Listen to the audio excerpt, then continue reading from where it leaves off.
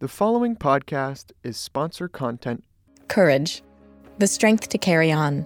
The willingness to make yourself vulnerable in the face of potential loss, embarrassment, or hardship. The openness to challenge and the love of meeting challenge head on.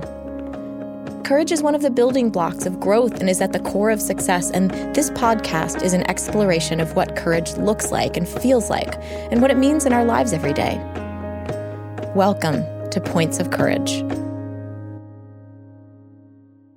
My name is Jessica Jackley, and in 2005, I co-founded a nonprofit, Kiva, the world's first online person-to-person lending platform. In other words, on Kiva, people around the world can come to the site, look at profiles of entrepreneurs, and lend $25 or more to those individuals, and they get paid back. When we began, we started out trying to raise just over $3,000 for a handful of entrepreneurs in Uganda, and truth be told, we had no idea what we were doing, and very few people believed that we could do it. I was working in a country whose language I didn't speak, and with rules and institutions that I didn't fully understand, but I was fueled by a drive to help the entrepreneurs I had gotten to know there. Their courage inspired me, so much so that I found my own courage to start Kiva. Almost 11 years later, Kiva's growth and impact continue to amaze me, and still every day I'm inspired by the entrepreneur stories on the website. And the experience of founding Kiva has propelled me forward, launching several other ventures, all focused on promoting entrepreneurship. In this podcast, we're going to have real conversations with small business owners who use their own courage to build something special.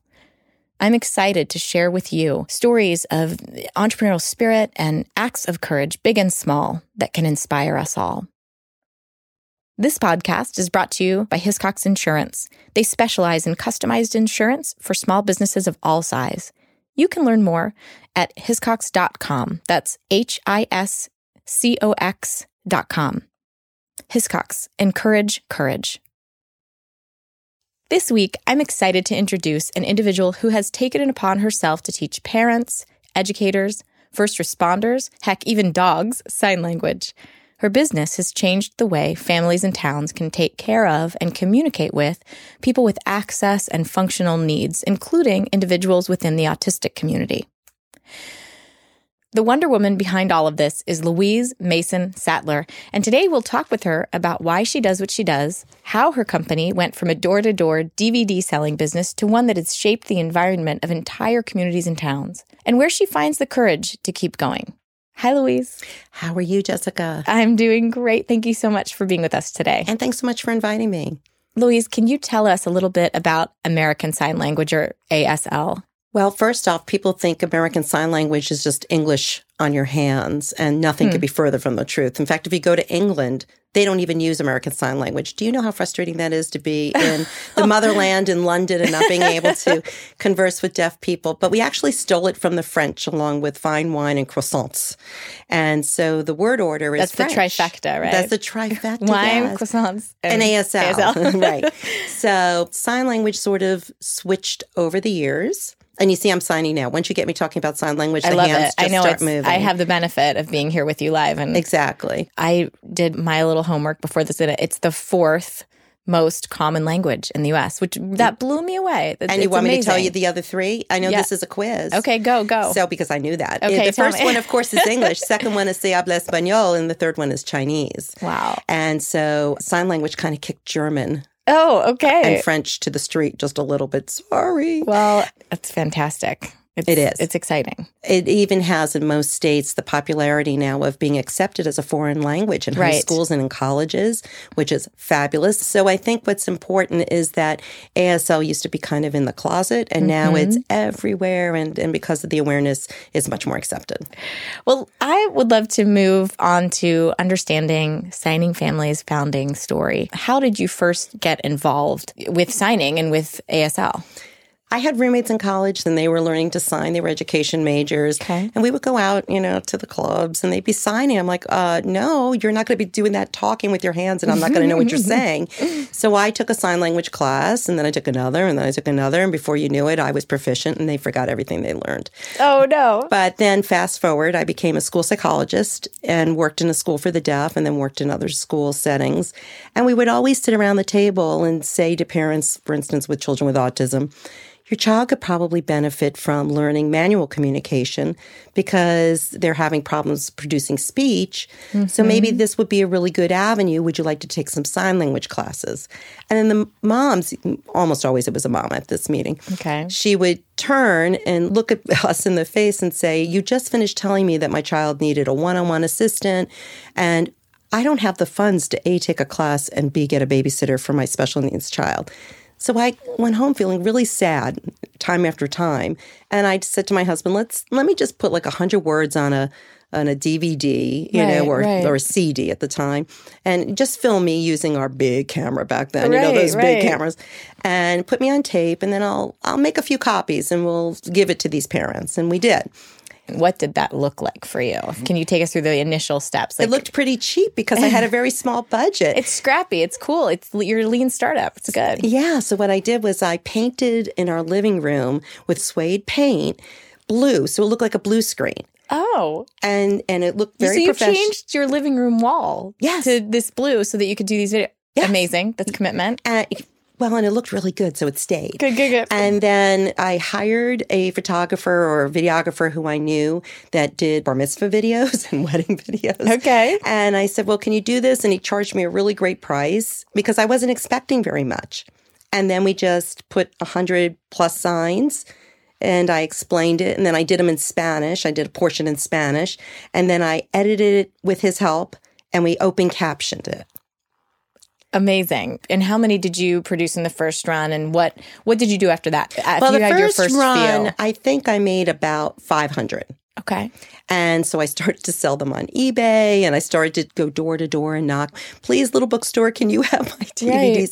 And then I would just cold call every single publication that I knew had special education materials or young children's materials, because this particular DVD was called Baby, Toddler, and Preschool Sign Language with Louise Sattler and Friends. And it was little kids, and it showed mom and little kids at the beginning signing. It was so cute. So then what happened was this one guy had a son who was autistic.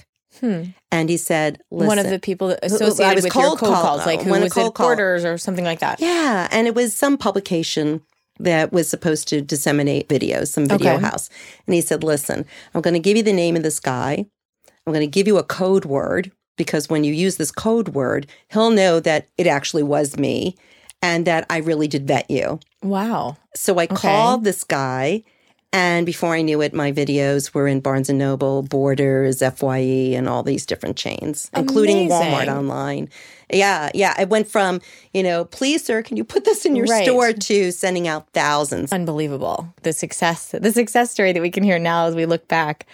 I can imagine at the time there were moments when you felt like, I think all entrepreneurs feel this. You start to doubt, you start to question and say, wait, am I crazy?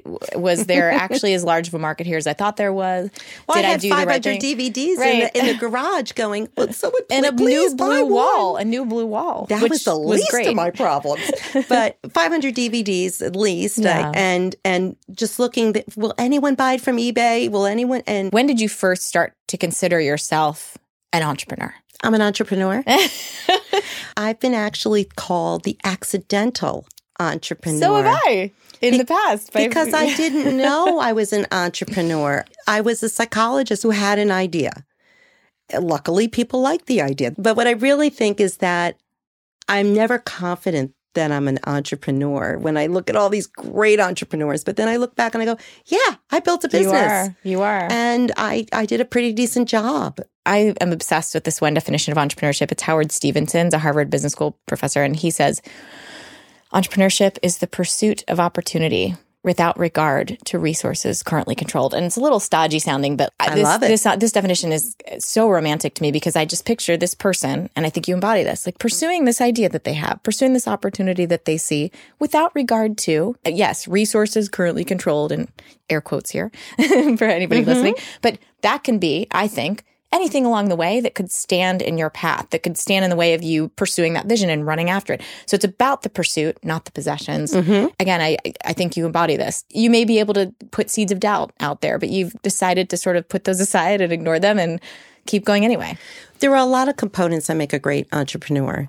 And some people are self-motivated and they don't seek nor need the assistance of others. I am blessed in that I have a husband that said, go for it. and was my motivation and said, honey, I think you need to go into a studio and make this, or in our case, the living room and paint the wall. Right. That's a big deal. That is a really big deal. Because there were women entrepreneurs who say, okay, my husband's not supportive. And they still have these great ideas. They have books full of great ideas and they don't pursue them. I'd like to hone in on sort of the theme of this podcast, these points of courage, these moments of courage. Is there a singular moment that you can think of where to you felt like that word courage really defined what you had to draw on, what you had to bring to the table to get through it? There's a lot of moments. Right. There's lots of moments that sort of push us, right? And as entrepreneurs to tap into this inner strength. Well, there was one time in particular where I walked down and I said, oh, maybe this is the end. And so I decided to invest in getting a PR firm. Okay. And they did fairly well for me for a couple events and booked me. But then they booked me at a regional bookstore by a big name that we will all know, but I won't say it out loud. And, I was invited to go and kind of read a story in sign language, and then they were going to put me at a table. And they put me at a table in the back near the bathrooms by the book bags. So people thought I worked for this bookstore, and they kept saying, ma'am, can you tell me where to find? Ma'am, do you know? Because I looked like I was the help. And I walked out of there. I didn't sell one DVD because no one knew where to find me after story time because I was brought down to, basically the bathroom lobby. Right. And it was like, maybe this isn't going to work. Right. But then you pick yourself up by your bootstraps and you move it on. Right, right. The courage part came with saying, okay, this didn't work. Maybe we don't need that PR team. Maybe we need something else, because doing more of the same that doesn't work isn't a good business plan. How have you thought about risk? How have you thought about it and identified it and weighed the risks? The risk actually, quite frankly, comes with what I did. So when you're a hearing person in a sign language world, you have the risk of it not being your first language and not being your culture. Oh, wow. So I created a business as a hearing person. Right. And that every day still takes courage, because there's always someone who can say, you don't sign well enough, you didn't do it right, this isn't good, this isn't good enough. You don't really know us. You don't really know what it's us. like to, experience it as a parent or as a person that struggles with this or anything. Right. That is the biggest risk I had to take, was to sort of say, I know sign language, I know language, I know child development, and I know what parents need, because I've had over 1,000 meetings with parents. Right. So I think I got that down. Right. So that is what takes courage for me, is to step into a culture or a community. And I've been very blessed in that 99% of the people have embraced and don't see me as trying to take someone's job or anything, because I'm not. I'm not addressing that. Well, that balance, that confidence that you bring, but balanced with the humility to know what you know and what you don't, and to be able to ask the people you're serving when you need to ask. I think you do that very well. Okay, so then tell us what happened post 9/11. So 9/11, my brother was in Lower Manhattan and thankfully was okay. His office used to be in the World Trade Center. He had moved it shortly before 9/11 happened. Wow. But during that time, there was an experience of the deaf people in Lower Manhattan that did not parallel the experience my brother had, who was able to get help and able to be guided where to go to be returned home safely. Then there was the experience of my deaf friends in the DC area who, again, communication was off, because first responders did not necessarily know how to convey more than just pointing where to go and what to do and what was happening. You can imagine the mayhem. So my deaf friends and some of my students, by then I was teaching at a community college, sign language, they were like, you should put together another DVD, another series to address the needs for first responders. So I went down to my local firehouse and said, so guys, gals, what do you think? Should I do this? And they said, yeah, what do you want on it? So they said, quick, 20 minutes. So it's 22 minutes long. Okay. They wanted Spanish, so it's in both Spanish and English, open caption in both languages. Okay. They wanted a little card that they could put into their uniforms that had the most pertinent words that you would need to convey immediately before an interpreter could arrive to get even more information for someone who's deaf. They wanted it with words, and they wanted the alphabet and some numbers. And with that, I was like, a card? You know how much it's going to cost me to put a card into a DVD every time I have to put this together? That's an expensive thing. Well, you should always go with your audience. Right. Because that card put 2 kids through college. Smart. It was very smart. So what I did was, after it was all packaged, I sent it to every child. Emergency responders have national groups, and they have the head of emergency responders or mental health and health wellness, whatever. Every state calls it something different. So I sent it to the top people in every state for children, with a handwritten letter that explained that this was not only to help the deaf community, but people who were autistic, people who were in the Spanish-speaking community. And I didn't know they were all getting together in a regional conference. And one person actually brought the materials I sent.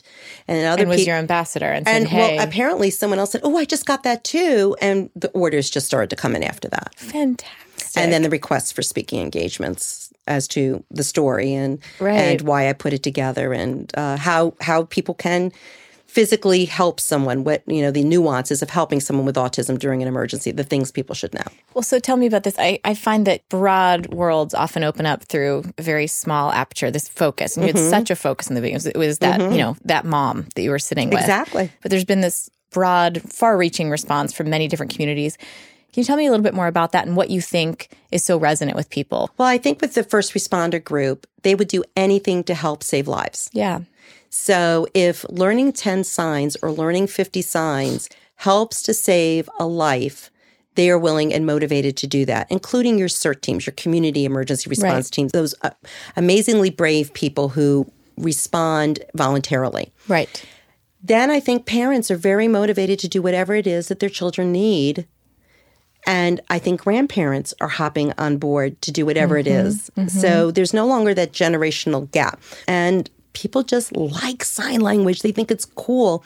Imagine you can sign to your child like I did across a soccer field where the car is parked and not have to compete in the screaming at the end of a soccer game with 50 other moms. Oh, that sounds nice. Now you're talking right to me here. I need to prepare for the future with my boys. Yeah.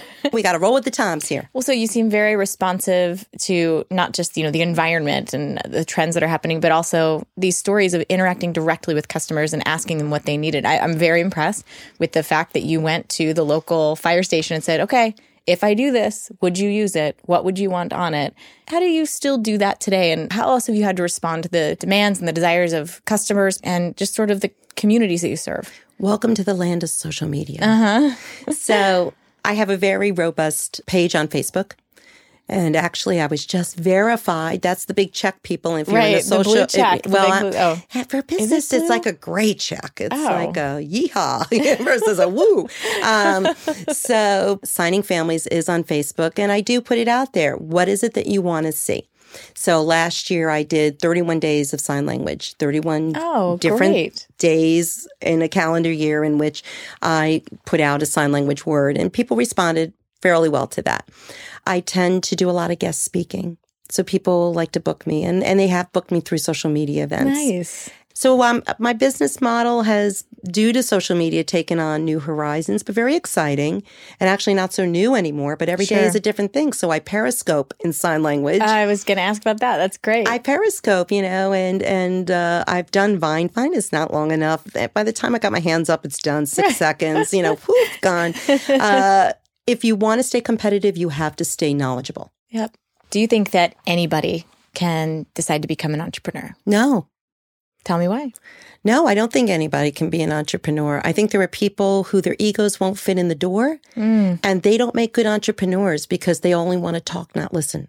I think when you're an entrepreneur, you need to listen first and need to take sound advice from good mentors. I love the decisiveness and the clarity of your answer. I asked that question a lot and I haven't heard that, but I think you're correct. I think ego is a big barrier for people. And thinking you know it all. And I think that if you're going to advance in your life, no matter what stage you're at, you need to be willing to listen and to learn versus talk and tell. I mean, is there a mic drop function here? If I could take a little story Go here. for it. Okay. Please. So after the terrible tornadoes that hit Moore, Oklahoma, Oklahoma City, and Norman, Oklahoma, I had ironically been scheduled to do a disaster preparedness, sign language, AFN, access and functional needs workshop at the School for the Deaf in Oklahoma. It just happened that this terrible tragedy happened just a few weeks before. So I went and I gave a lot of materials to FEMA and to the Red Cross because there were 40 deaf families that ended up in shelters or families with children with autism. So I went ahead of time to sort of help out and supply them with materials and survey the area myself. And it was devastation. Just, it broke my heart. And then I went to the Oklahoma School for the Deaf, and a lot of those people, their families had lost their homes. Some knew people who lost their lives. And we all had a little cry fest. But at the end, there was a representative from one of the Native American nations, and she came up and she gave me a necklace, and she signed to me that I have a deaf heart. Wow. And that's when I said, yes, this is the moment that defines all the hard work, all of the battles or courage I needed.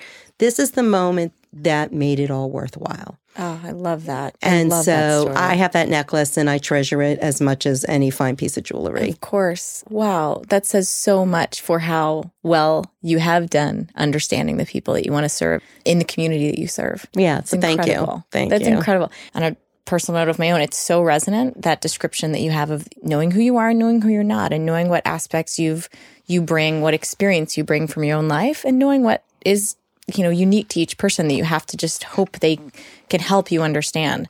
Well, their story isn't my story, but I would like people to understand the story and to be able to help people in those communities. Yep. So. What advice do you have for somebody who needs a little bit of courage right now, either starting their own business or maybe they're just in a tough moment of their journey? You have to have the courage to admit you don't know it all. And you can and should ask. There are resources out there. There are people who care. They may not live with you. They may not be in your posse of friends, but they're there. You can find them. You can find them. Very good advice. Well, Louise, I can't thank you enough for being here with us. Thank you so, so much. I'm really looking forward to sharing your story with the world. Jessica, this has been a lot of fun. And thanks. Thanks for everything. My favorite part about Louise was her clear passion, not just for communication, but for connecting people through communication. Obviously, the language of choice for her is American Sign Language, but you could tell that even outside of that, she found a lot of meaning and purpose in her life trying to help people understand one another. And I think that core, that passion for communication, is what sort of infuses everything that she's done. I loved communicating with her. I absolutely have a handful of people in my head after having heard her story and learning more about what she does that I have to evangelize to about her work and about what she provides. That's it for this episode of Points of Courage. I'm Jessica Jackley. Thank you for listening.